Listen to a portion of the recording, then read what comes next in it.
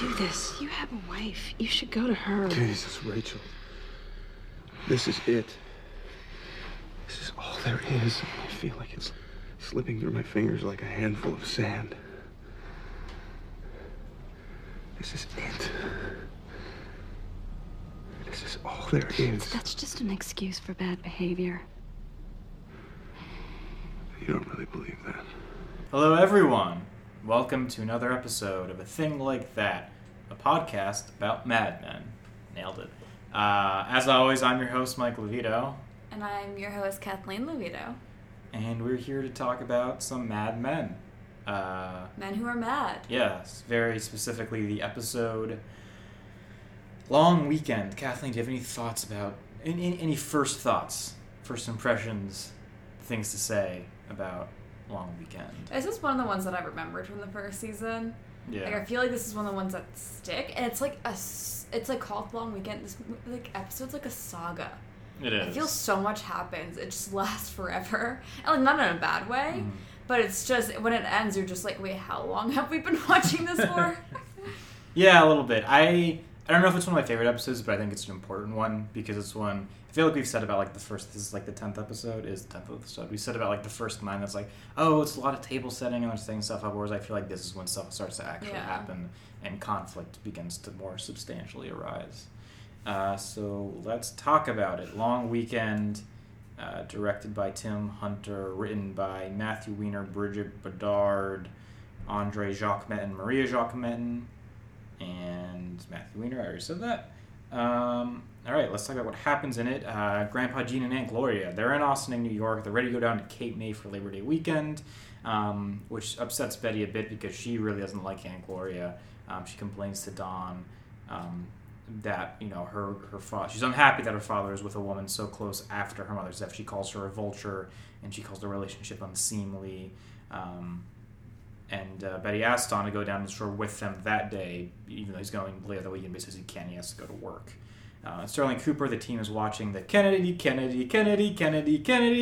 ad, and then they watch their much duller ad for Nixon, and they debate strategy and the images of the two candidates. Don's like, Nixon's us, he's the working man, whereas Pete and some of the younger viewers are like, nah, he's boring, he's gonna lose.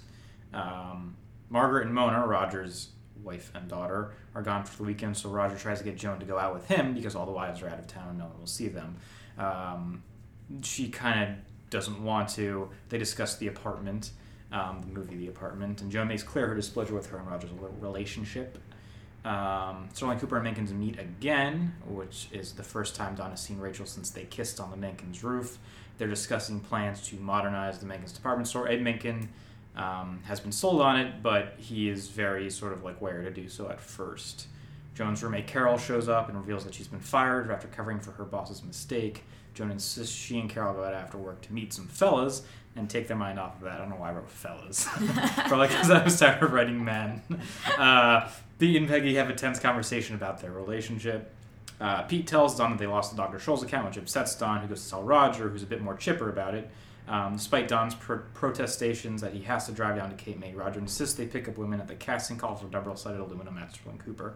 They go to the casting call, pick out Eleanor and Mirabelle instead of twins, basically tell them to get the part, bring them upstairs for a celebratory drink. Roger gets real creepy with them. Don's clearly not interested in what's going on at all. He and Eleanor wait outside while Roger and Mirabelle do their thing. Eventually, Roger has a heart attack and EMTs come to pick him up. Roger ends up in the hospital and talks to Don. Roger asks Don about the existence of the soul and laments his debaucherous lifestyle. Mona comes in. Roger begins to sob. Don leaves, calls Betty from the hospital, who offers to go back to New York and complains about Gloria again. But Don says she's staying in Cape May. Pete shows up at the hospital. He and Don see Kennedy ad attacking Nixon on TV. Meanwhile, because so much happens in this, as Joan and Carol prepare to go out, Carol confesses her love for Joan, which Joan ignores. They find two dudes, or dudes this time, bring them back to their apartment. They start to hook up, but eventually Joan gets called to Sterling Cooper by Bert, who tells her about Roger and dictates a letter about it. Dictates a letter to be sent to the clients for Joan to type. She gets all teary-eyed as he's doing this. It's actually a very cool scene. Cool. It's an affecting scene. Don shows up at Rachel's apartment, very distraught, probably kind of drunk. They kiss. Don talks about being close to death. They kiss again. They make love. Afterwards, Don tells Rachel about his mother, that his mother also died in childbirth, and that she was a prostitute, and that he was raised by his father and his mother's wife. And he looks like he's going to weep. She kisses him. Finn. The marathon is finished. Yes. So what's the theme of this episode, Kathleen? The passage of time. Do you want to take a crack at that first, or should I? I think you should. Just because... So I think this episode is really about people having difficulty dealing with change, both change they can't control and change they can't, and trying to hold on to what they once had, and basically being uncomfortable with the changing times and the passage of time. I think we see this first with Betty, who is still very much fixated on the death of her mother. Her father has moved on, perhaps a little too quickly, but that really bothers Betty. The idea that someone can move on so quickly from such a tragic thing shakes her, and she doesn't like it at all. She doesn't think enough time has passed for her to start seeing someone else. Meanwhile, time has passed the Nixon campaign by. They're being outshone by like the flash and exciting John F. Kennedy, and Don's whole idea of Nixon, that he's a man of the people because he served in the Navy, he served in World War II, he's just kind of a regular guy, and that will be enough, is being eclipsed by the TV age as well, right? Kennedy's a celebrity, and people don't want the sort of everyman anymore. They want to aspire to somebody, not be the same person as them, and that's what kind of sells Kennedy to the mass audience. Of course, talking about Menkins, Abe Menken, the owner of Menkins, on the one hand, he tries to make the argument that he is very much, sort of ahead of and with the times, not afraid of change, because his daughter is sort of second in command, or runs the store basically.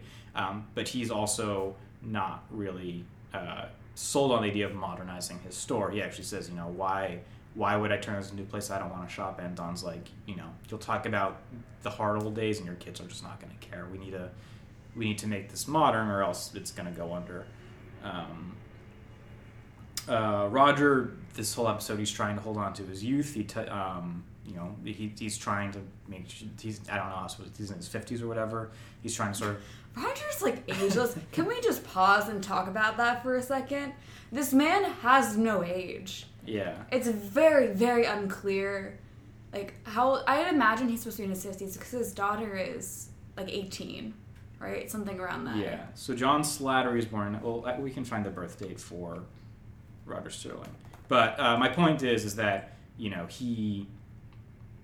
And once he does have a heart attack, right, he sort of laments that so much time has passed with him being kind of irresponsible and debaucherous, and that he's lost a lot of time in that regard. I cannot find Roger Sterling's birthday. Well, he's a World War II veteran. That doesn't help me either. Well, assume that he was 18 at the start of World War II. Well, let's do it. So John Slattery was born in 1962. The show came out in 2007. So he would have been 45 at the time the show aired. So he's probably about 45. Yeah. Between 45 and 50, I would say. Yeah. Point is, he's trying to keep on to his youth. And he's in denial about getting older. Let's see. And Don's whole thing with Rachel, right? He goes and he talks about how he feels like time is slipping like sand through his fingers, and like, well, like this is right here and right now. Roger's whole near-death experience forces Don to confront that he himself is running out of time, and he's in this very unsatisfying relationship, in this only so satisfying career, and he's kind of worried about, what he has left and what he has to do. And really, time, sort of dealing with the smaller storylines, time has changed the relationship between Roger and Joan, Pete and Peggy, and Joan and Carol, right?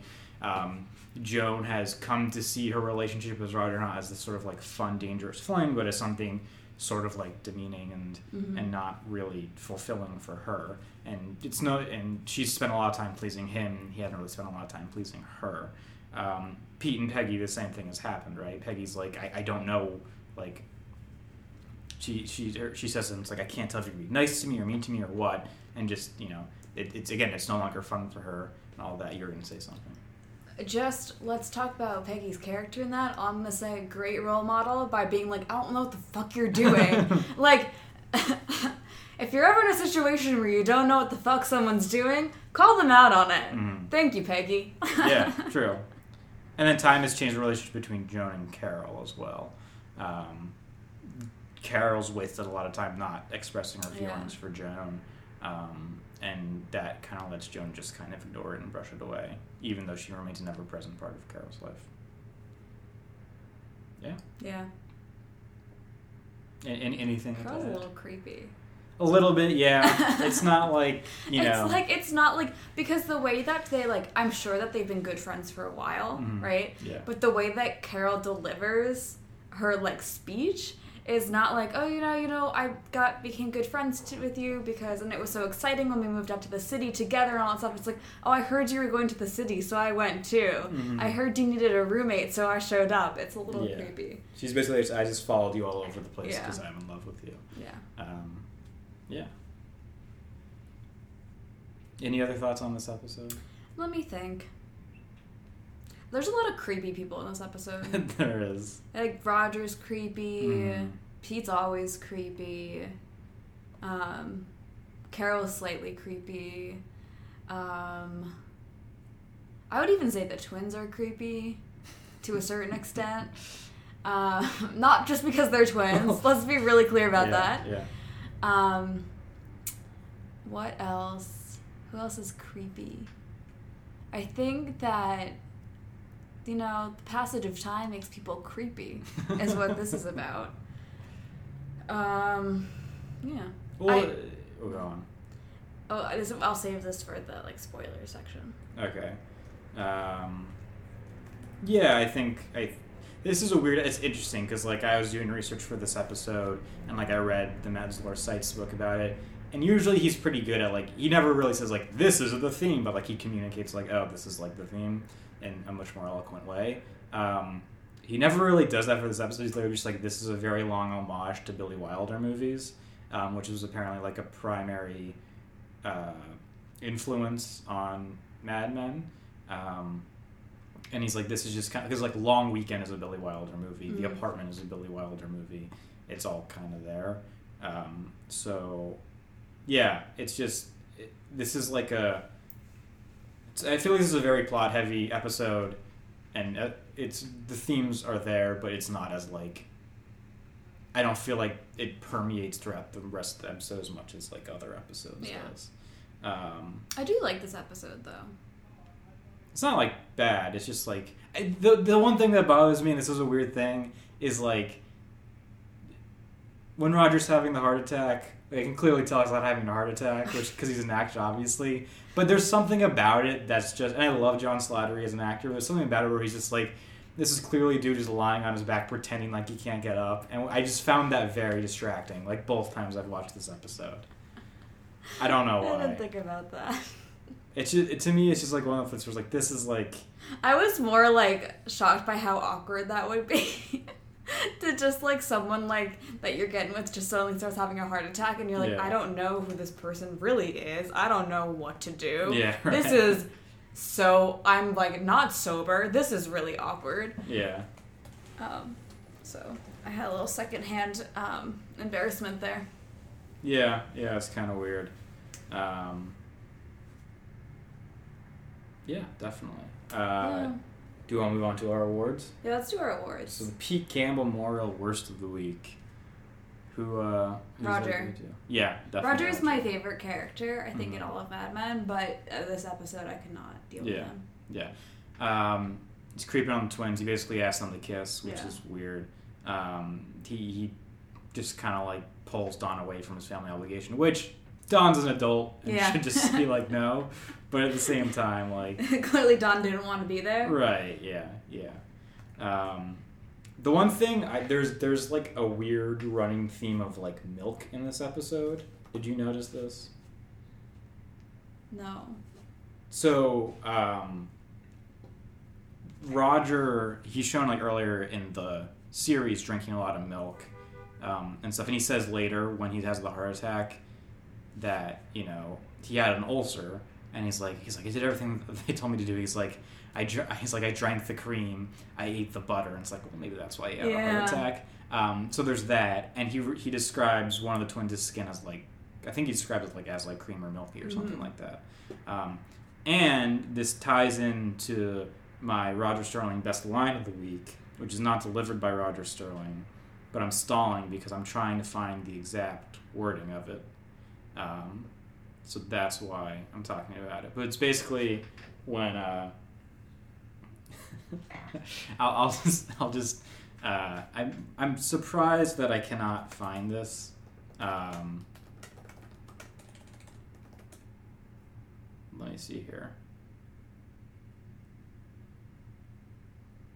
I'm gonna have to cut a lot of this out. That's fine. I'll entertain everyone. Mm-hmm. Something that really bothered me in this episode was when you see all the twins waiting to, do the commercial for the, whatever, with the aluminum. Double-sided aluminum. Double-sided aluminum foil. I think, like, every pair is wearing matching dresses except one. Mm. They're wearing, like, the same color dress, which I get because, not everybody owns matching dresses. But I was like, if you're going to commit to the matching dress shtick, commit to the matching dress shtick. Not that pair of twins, but, like, the costume department of Mad Men. Yeah. I was like, make it comical. Yeah, sorry about that. That's fine. Hold on. I'm going to find this quote. I'm just going to have to go back to the episode itself and, like, put on closed captioning.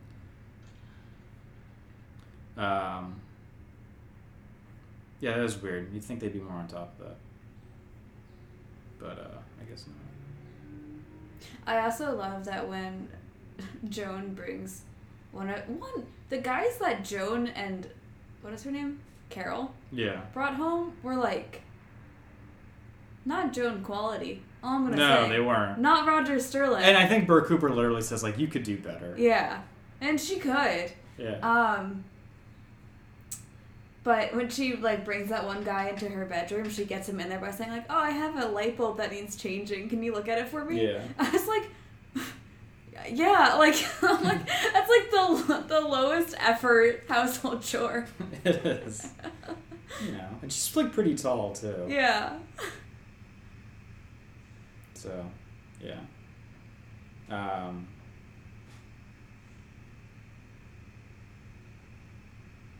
I almost got it. Okay. I think you know what quote it is, too. I hope I do.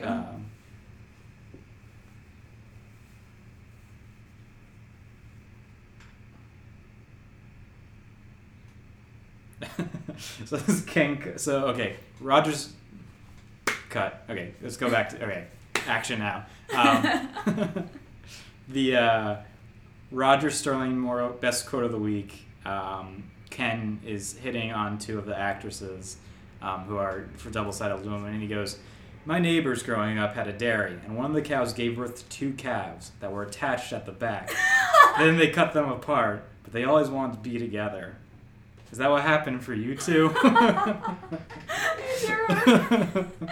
So that's more milk in this episode.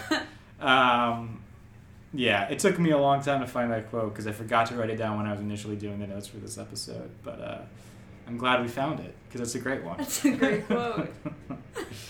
All right, we're ready to move on to foreshadowing? Yeah.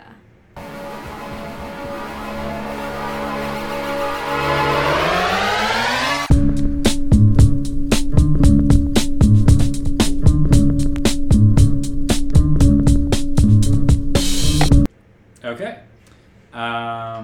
Any you want to hit on right off the bat? I have, like, things that, like, fall through.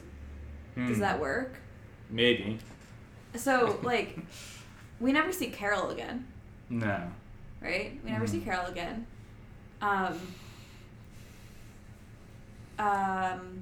Roger doesn't actually learn. No.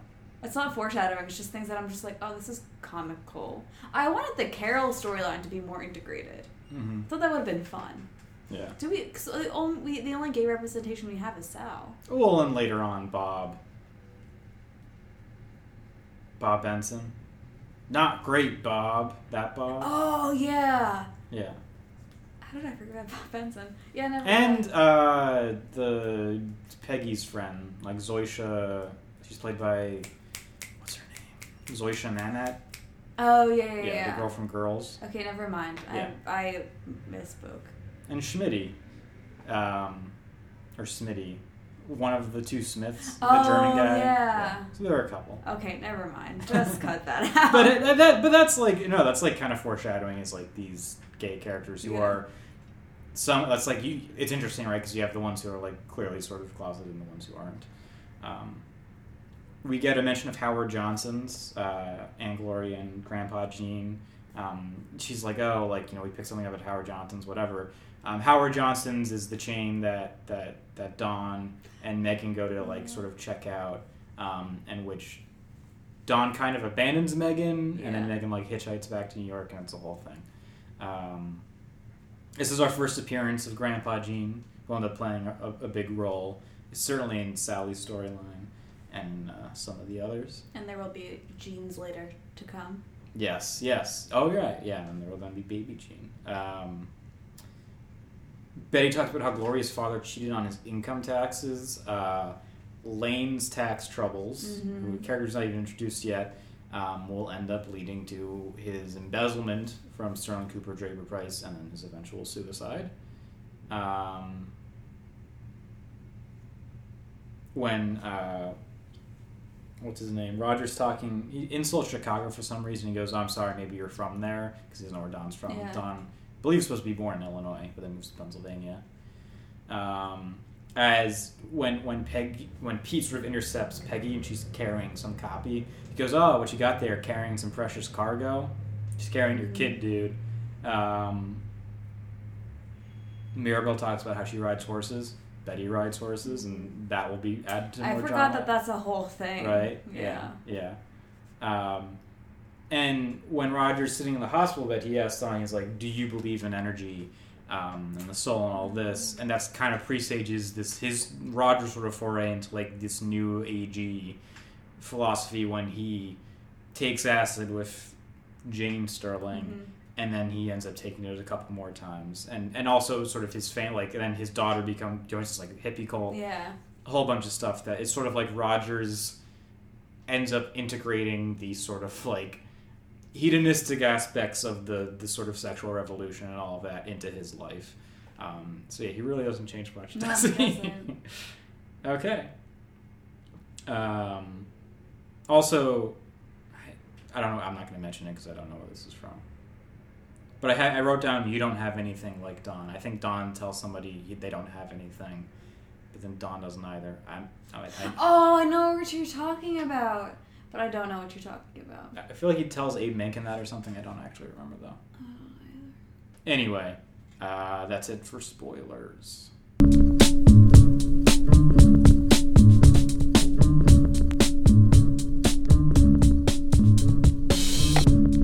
Okay. Cool. Any final thoughts on this episode? No.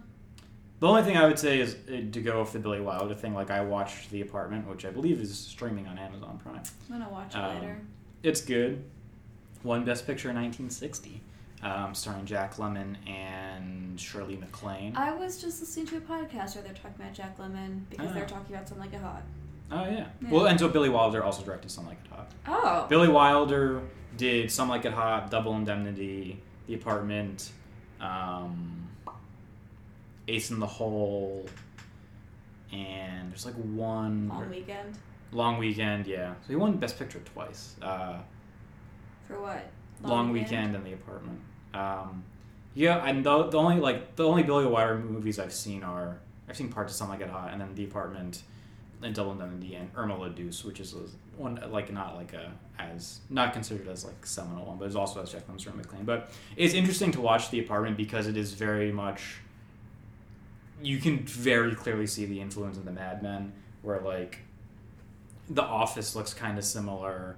It's about Shirley MacLaine plays an elevator operator who has a relationship with like one of the executives there, and the whole plot is that like Jack Lemmon plays this single dude who like rents out his apartment to executives to have trysts with like their paramours, and so it's very Mad Men-y, like the way it sort of critiques that whole thing is. So I would recommend, if you like Mad Men, to go watch some Billy Wilder movies, specifically The Apartment. Oh, he also did Sunset Boulevard. I love Sunset Boulevard. Sunset Boulevard's so good. watch Sunset Boulevard too, even though that's nothing. Not really that similar to that. Okay. Okay. That's all I have. Anything else? That's all I got. Cool. Thanks for listening to a thing like that. Podcast about Mad Men. I think this was our shortest episode ever. Probably.